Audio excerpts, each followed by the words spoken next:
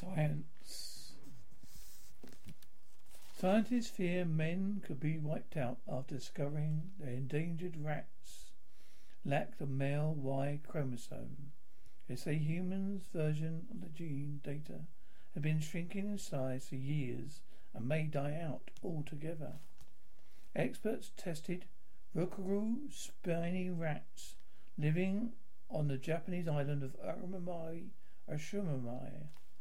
Only few now remain, but none has the Y chromosome. A baby's gender is determined by chromosomes known as X and Y. They carry out DNA.